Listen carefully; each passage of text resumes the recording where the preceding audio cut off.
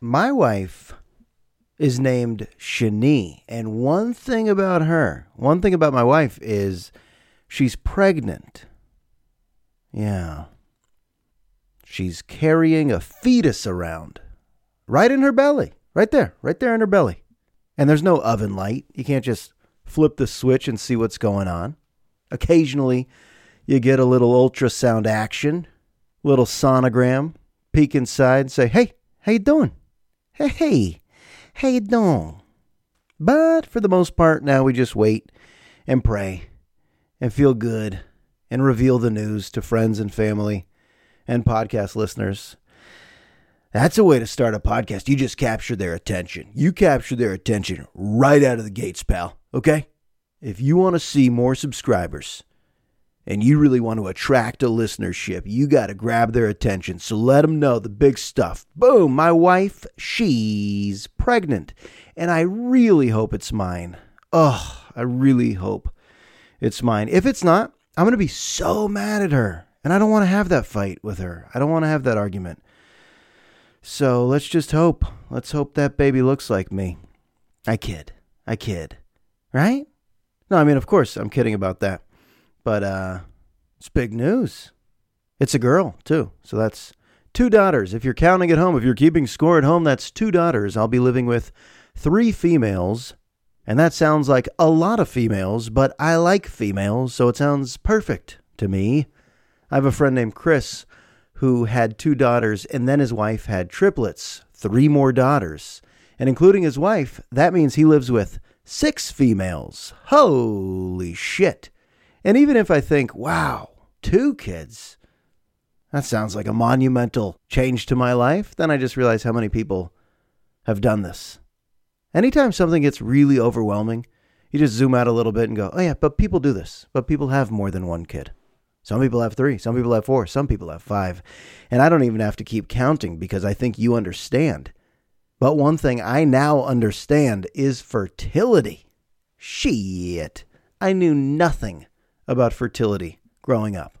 But now this topic, fertility, sperm and egg, I'm your guy. You have any questions? I'm your guy. I had to learn about it because it wasn't just so smooth. It wasn't just so easy. And this is not an overshare. In my opinion, this is the type of stuff people should talk about.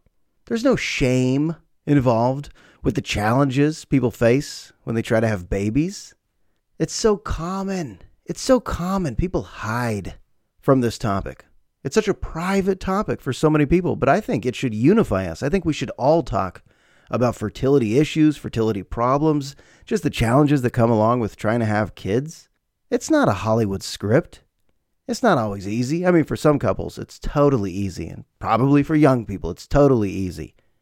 But for my wife and I, it took about 18, 20 months of trying. And there were some lows. I'm not going to get too into the details, but I think it's important to reflect on the rough path. I think it's important to always keep some of those feelings at the surface so we don't take anything for granted. I mean, the process was insane. There was an app. There's now an app so you could track everything. Ovulation, sensation, you track everything. And you try to, boom, hit it on the dot. And then you count down the days, and you count down the days, and then boom, and then you wait, and you get a stick, and then you count down the days, and you count down the days, and then you wait, and then you boom, and then you get a stick, and then you go, oh, and then you go, oh, and then you Google, and you read message boards, and you talk to people, and you get discouraged, and you get upset, and you get sad, and then you talk to a fertility specialist, and he says, you only have about a 5% chance of conceiving. Maybe you need some interventions, maybe IVF, maybe you need this, maybe you need that. Have you thought about IUI? Have you thought about adoption?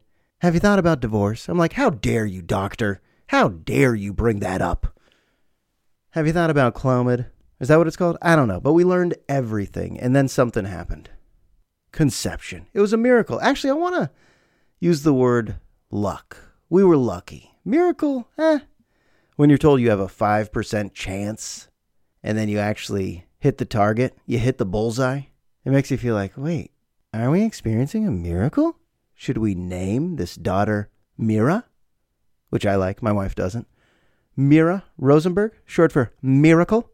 And we'll tell everybody the story. Hey, everybody, gather around. It took us 20 months. And we were told it just wouldn't happen without interventions. And then it happened. We actually didn't need to go the extra step. We thought we were going to.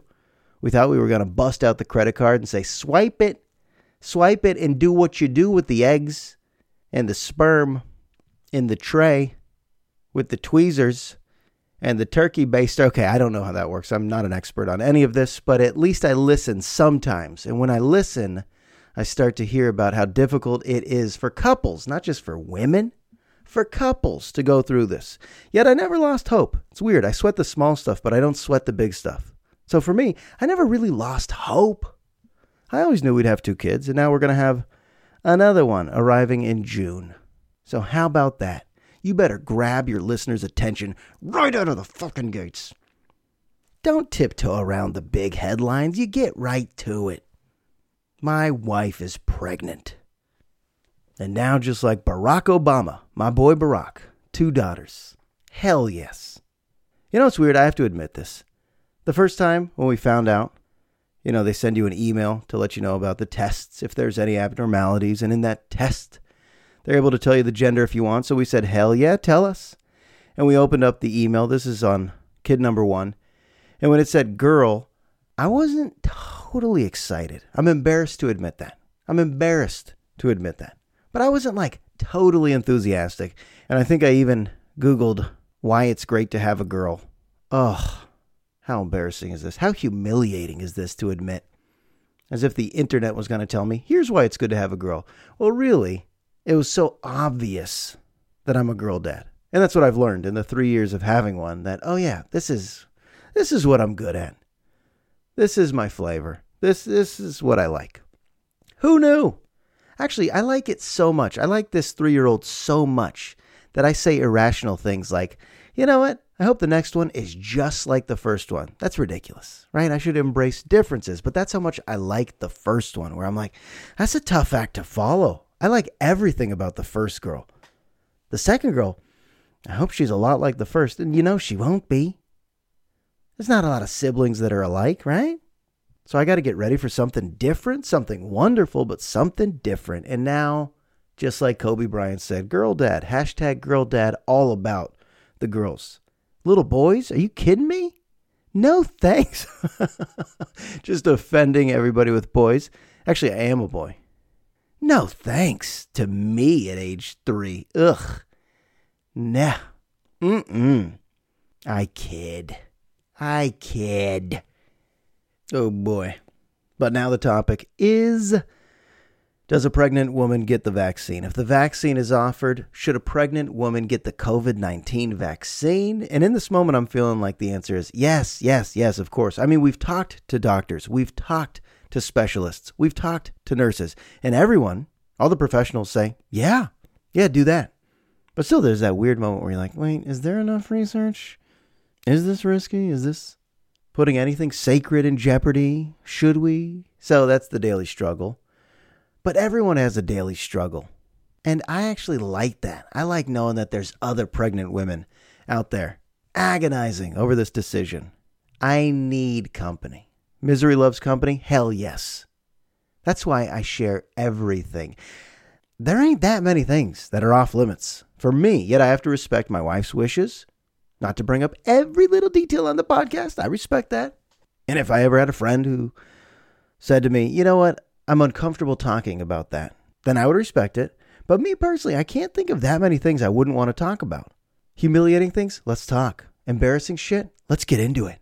Sex, drugs, rock and roll, fertility? Let's talk about all these things. Let's stop hiding things. Because once you reveal things, those dark topics, those secrets, those private topics, once you reveal them, doesn't it always feel good when you're hanging out with like-minded people who are supportive and actually understand your plight and maybe relate to it? Isn't that the best feeling? And what's the worst feeling? Hiding things because you're living in shame about them? No. Right now, as you listen to this, there's a few things you haven't talked about.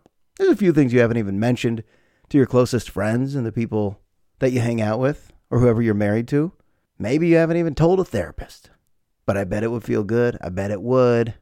I bet if I told you more and more and more about the many difficult moments we experienced over the last 24 months when it came to conceiving, having another kid, I bet there are some people that would want to hear that because it would soothe them to know they're not alone. Not alone. Not alone.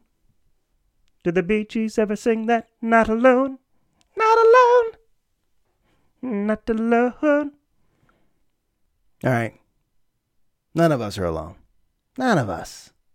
You know, it's important to know the previous challenges so you don't take shit for granted. And you could apply that to this pandemic when we get back into a classroom, when we get back to concerts and ball games and gatherings and parties. Not to take it for granted. Wouldn't that be great? Not to take any day of this pregnancy for granted. And once the kid's born, not to complain. Oh, they're not sleeping. You know we're going to complain a lot. Oh, they're not sleeping. But maybe, knowing how difficult it was, it'll make the scream crying a little more manageable. I don't know. I don't want to be the type of person that just lives so in the moment that I forget about the adversity that could make overcoming challenges so sweet. Actually, sometimes I like to complain. And what I noticed from my friends, I've had other friends who've had major fertility issues. You know, it's taken them 2-3 years to conceive. And I've complained with them about, how tough it is to have a newborn. And some of my friends were not complaining about that. My friends that have had fertility issues were not complaining about how annoying it can be to have a newborn. I know we glorify that in society, but isn't it fucking annoying most of the time? They're ruining my sleep. I'm just surrounded with piss and shit all day. I mean, it's not glamorous. I mean, there's love that develops in time, but at first, that's not fun. But now I can understand. I can relate. There's some people that don't complain about it because they truly cherish what has happened. With me initially, it took me a little while to develop those loving feelings. It wasn't like a Hollywood movie where my wife gave birth and I was like, it's the most beautiful moment. It's the most beautiful thing. It's the most beautiful time of my life. No, I was like, oh no, this seems hard. When did the feelings come where you fall in love with that kid? And then they came and they never go away. They came about 5 months later. And now it's like you're addicted to the kid. Like I can't go a moment without thinking about my daughter. And that's fun. It's the best thing you'll ever do, right? It's just the best. It's the best. It's always just the best. The How Great is Parenting rant. Obvious, easy topics tonight on the old Here We Go podcast. So welcome in. It's episode 127. Today's one of those wild days where too much is going on. There's just too much going on. I feel like I'm having Zoom injuries. Like even the audio that comes out of a Zoom makes my ears throb. And then looking at a screen makes my eyes hurt. And it gives me a headache now. And I finally have had some parents email me, parents of students I have that say, hey, can my son or daughter have like more breaks? Like after 20 minutes of staring into that Zoom screen, can my son just have a break? Can my daughter have a break? And I'm like, yes, of course. Can we all have a break? We've been doing online learning since March of 2020. Can we have a break? I mean, maybe some people don't feel the effects of Zoom. You got to love this, whining about my Zoom injuries. But it is tough on the eyes and ears, and there's just like too much. We look into screens. We weren't intended to look into electronic devices this long. That's really why I want to get back to the classroom. And when I say too much shit is going on today, it's because news came down that we are going back. The district I work in, they said, hey, you're going back in March. You're going to wear a mask. We're going to roll you in a big plastic bubble. Going to put a shield up. You're going to wear gloves. We're going to sanitize you. We got a HEPA filter. We're going to split your class so half the kids are still Zooming in and half the kids are in desks, socially distanced. And they say, you're going to do high school that way. And I go, okay, fine. Because I ran out of opinions. I realized that. I'm no longer charged up. Pitchforks? No. Put down the pitchforks. I'm drained. I just want to get off the roller coaster. I have nothing left. I have no more fight. I got nothing. People ask me my opinion. I just go, I don't give a shit anymore. I'm indifferent. I actually feel that way. And I'm an opinionated motherfucker. But I feel that way. I ran out of opinions. I ran out of energy. I'm totally drained. Just tell me where to go. Where do you need me? Zoom? Fine. In the classroom? Fine. Double mask in a bubble? Plexiglass? Whatever you need. Okay, fine. I'm just going to roll with the flow of what has happened to the universe right now. That's a little too deep. Okay. But yeah, here's the weirdest part. The angry parents right now can point to the emotional health the mental health of their kids who are miserable being stuck at home. And I totally get that. It makes perfect sense. And if I'm being empathetic, I would have hated every moment of remote learning as a student.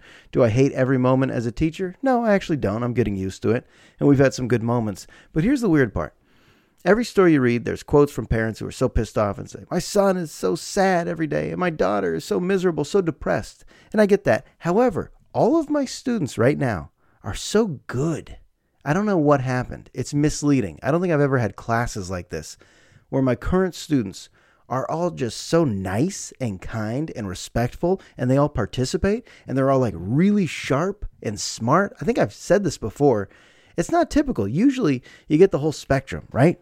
You get apathetic kids, bored kids, mean kids, nice kids. I mean, you really do. But it seems like this year, for some reason, I got a bunch of angels who are nice and they don't seem depressed. And I know I'm only gauging this off of our Zoom sessions together. Maybe they're just so sad and depressed beyond the screen. But when I see them, it's like I don't feel the disaster that's being described. Although I know it's there. It's still palpable throughout the nation. I get it. But in the state of California, you got angry parents right now. You got angry members of the union. You have angry kids. You have angry teachers, angry politicians, angry doctors. It's like, geez, we all just need the Dalai Lama to go over the state of California in a hot air balloon, just going up and down California, all the way to the north, all the way to the south. The Dalai Lama in a hot air balloon with a megaphone guiding us all through guided meditations every day, 24 hours a day.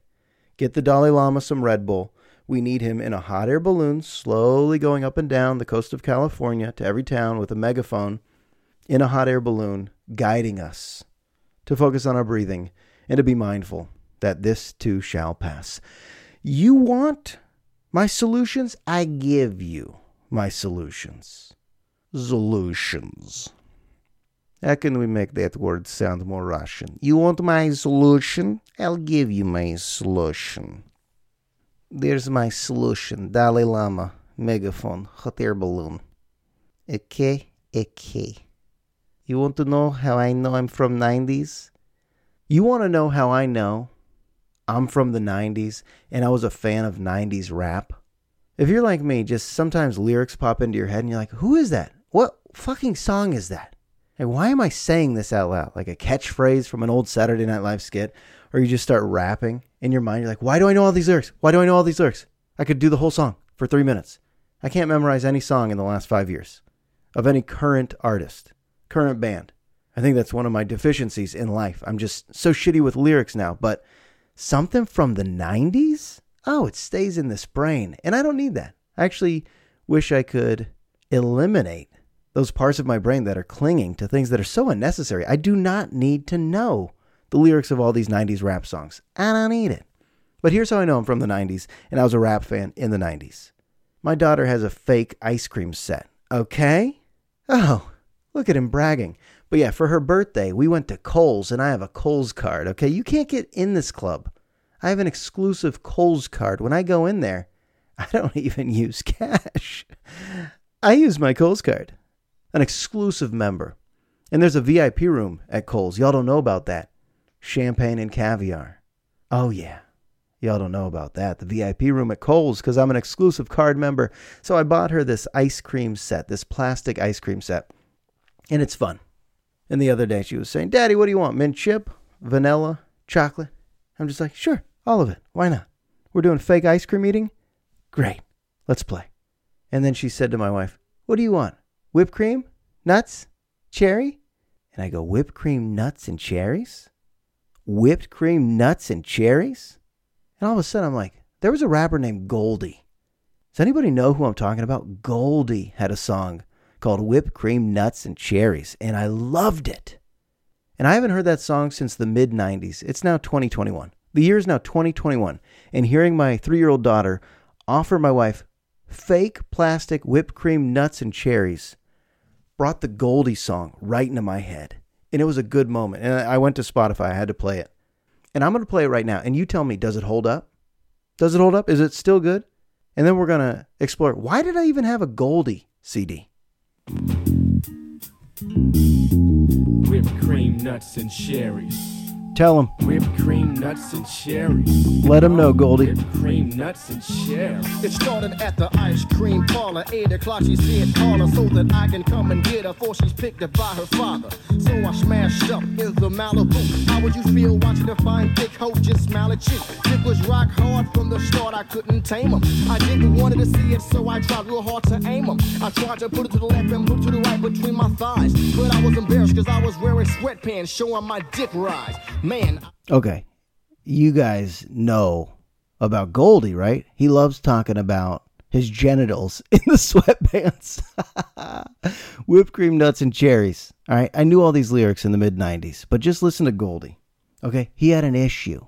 Okay, he's talking about his erection in the sweatpants when he sees this girl. But I think it's an important song that we should break down.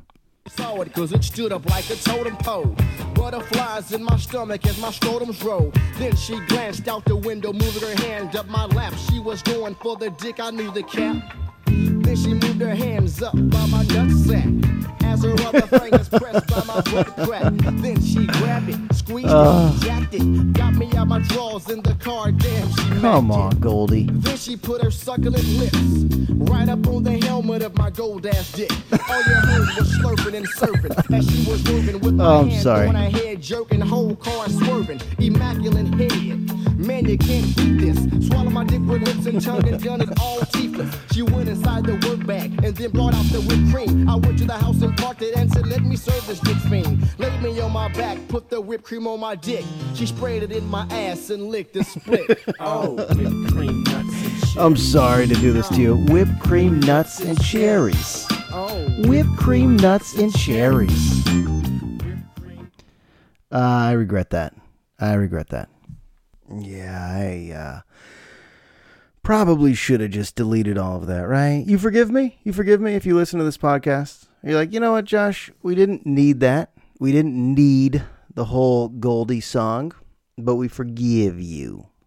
So yeah, if you want to bust that out during the holidays, it's called Whipped Cream, Nuts, and Cherry. And why did I have a Goldie CD?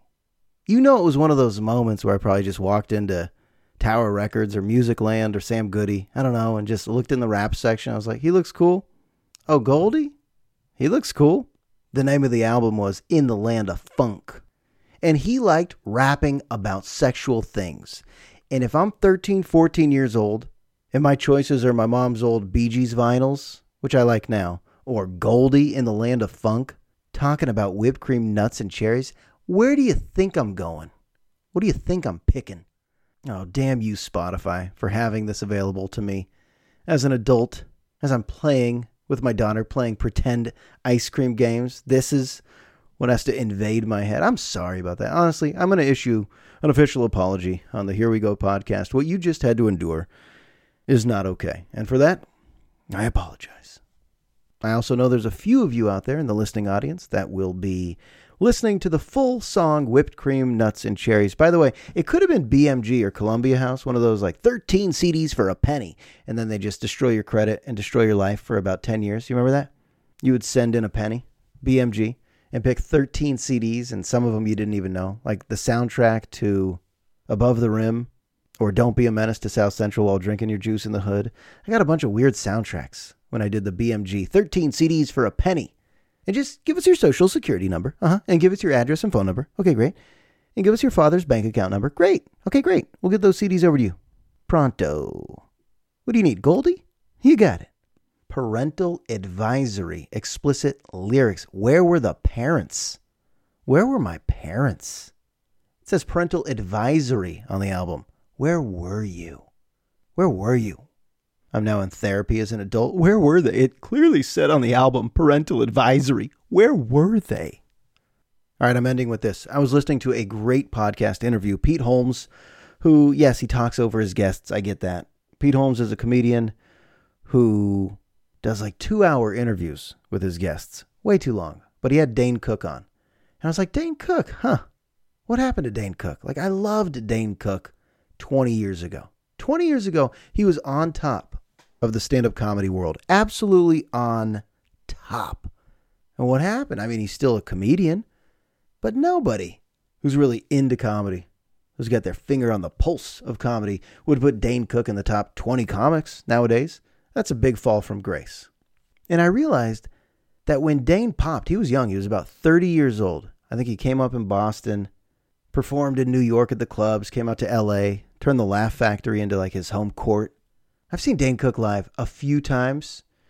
In his prime, it was the most uproarious crowd. It was like World Cup energy. Dane Cook was so physical, so funny. There was like a din sound. Just like even when people weren't laughing, there was excitement. Like people were just like, he's gonna, what's he gonna do? What's he gonna do? Everyone on the edge of their seat. Like Dane Cook was so good at a time where comedy needed him to be good. He used Facebook. No, he used MySpace to attract so many young fans. And he would play the college tour, sell out campuses, arenas. You know Dane, his CDs, huge. It's a 30-year-old. Fast forward to right now, 50-year-old Dane Cook sounds so different. I mean, likable, but he's dealt with such adversity. And he's still famous, but his movie career plummeted. TV career, nothing. Might have been described as tough to work with. I don't know. Just never had like a real solid movie. Was not able to make that transition from the stage to the silver screen. And he said something in the interview. He said, part of life is knowing when it's not your time anymore. And that's so hard for some people because a lot of us look back on certain phases of life and we glamorize those and go, man, those were the great times. And we chase it. Some people are always chasing a feeling that they've had in the past. And I think he described it really well. He struggled with that, to know that it wasn't his time anymore, to see young comics coming up. And he had to realize, oh yeah, okay, they're more popular. They're garnering more attention. It's got to be hard, right? To know that your star is fizzling. But what a span of years, 30 to 50. Think about the development right there. I mean, think about 20-year increments of your life. 0, you're born, to 20. Well, that's quite a jump. And then 20, you're dumb. You party. Your brain's not fully formed. You're wild. You're looking for sex. You're listening to Goldie. And then leap 20 more years. You're 40. Well, now I have a wife and kids and a full-time job, and I talk like this. And I call my car a vehicle. I don't call it a car. I say I'm taking my vehicle into the shop. You're 40. You're boring. You're looking for a program to watch at night. What should we watch tonight? Okay. You're boring. 60. 20 more years. 20-year increments. A 60-year-old, oh boy, you got all the wisdom.